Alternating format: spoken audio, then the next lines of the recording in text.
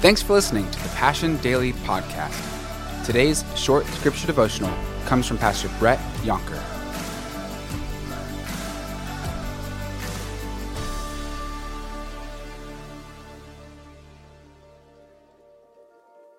Acts 5, Peter and John, they keep going back to the temple and they keep telling people about Jesus. They get arrested, an angel lets them out. Where do they go? Back to the temple to preach. Then they get arrested again, and then they count themselves worthy to suffer for the name of Jesus.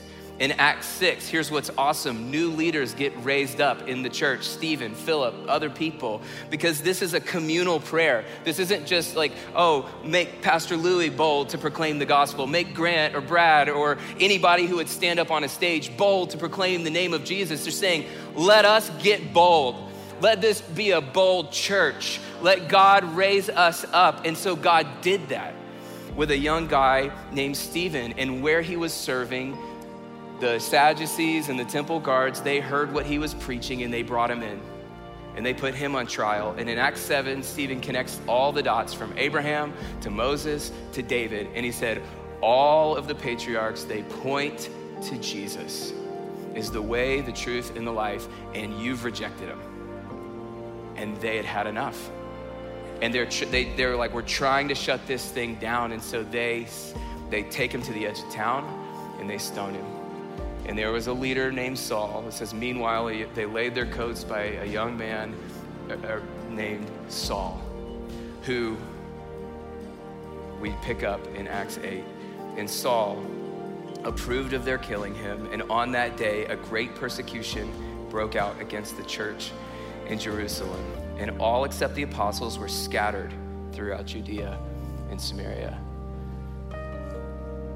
But isn't that what God said was gonna happen back in Acts 1 when we were talking 2 weeks ago? That you would be my witnesses where? In Jerusalem and in Judea and in Samaria. So has God lost control somehow? No, he hasn't. He's doing it. He's doing it. And it says this, check this out though. Godly men buried Stephen and mourned deeply for him. Resistance is real and it's coming.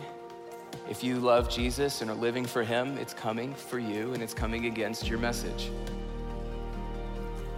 But it doesn't mean that pain or loss or sadness won't be in the story, because it's in this story. They mourned deeply for Stephen. Stephen lost his life. And so it's good to acknowledge today, because I think some people come in, you have an idea of church that is just all like rainbows and unicorns or something. And that we're all just like floating on clouds, like eating grapes and just passing, I don't know, maybe you don't think that at all, but you just think that everything is like runs smooth. But this is far from smooth. There's deep hurt, there's deep pain, and there's real loss. And for a lot of us in this room, we've experienced that over the course of this last year and a half. Resistance is coming, but you have a message. You have a message of hope for the world. And what you see in the scripture is that resistance never stops the momentum of the message. In fact, when the resistance is really great, it typically propels the message really far.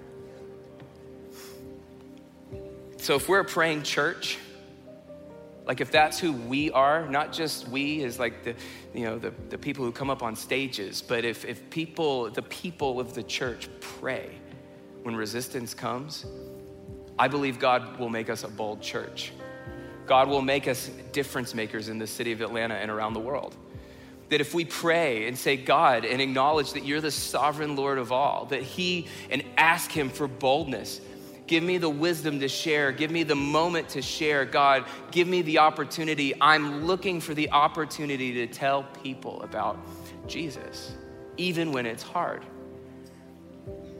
In this last year, my mom was diagnosed with neuroendocrine tumors in her small intestine and her liver. And this was late in the fall. And so we've been trying to figure out what the treatment's gonna be. And she just went to Houston and had surgery, and it went well. And it's a road, it's gonna be a long road for us. So you can pray for my mom for sure. But one of the things I love, this is my mom and dad, and it's always been this way there as long as I've known them. and it's been a long time. But that's my sister. But before my mom went to Houston for her surgery, she wanted to pray. And we certainly asked God to heal and to take the cancer away. We asked for those things. That's a real prayer request of mine. But here's what I love about my mom is she said, God, I just want you to get glory out of it. I want people to know you out of it. And so people in our church came around and prayed for my mom. And what that did for me, what that did for our family, what that did is it elevated our perspective, is to say, cancer is not the Lord. This sickness is not God. God is God. So, in these moments, give us the boldness, give us the words, give us the opportunity to let people know that even in the midst of cancer, resurrection is possible. Jesus is alive. The message can't be stopped. Here's what's awesome about what God is doing is you can't shut down an argument of a man who was healed, who wasn't walking and now he's walking. Then they tried to put people in a jail cell to try and shut down the message. The forces of darkness also tried to kill a person. But here's what's amazing is they can't shut down your words. Your words matter. What you say matters. When you speak life out, when you share with people. So here's the thing, church, we need in our day, we need a bold church. We need a church that's not afraid to say, my life was a wreck, but God came in and he changed it and he transformed it and he saved me and it's possible. You just have to cry out to him. You just have to call on the name of the Lord and you will be saved. You have to turn your life around. You can't be the center of your life because that leads nowhere. But if you make Jesus the center of your life, you get everything. Even when things fall apart around you, Jesus is your only hope. We need a church that carries that message. And the way we have the strength to do that is if we're people of prayer. Thanks again for listening to the Passion Daily Podcast. And don't forget to go and subscribe to our Passion City Church and Passion City Church DC podcasts, where you can get our full messages every single week.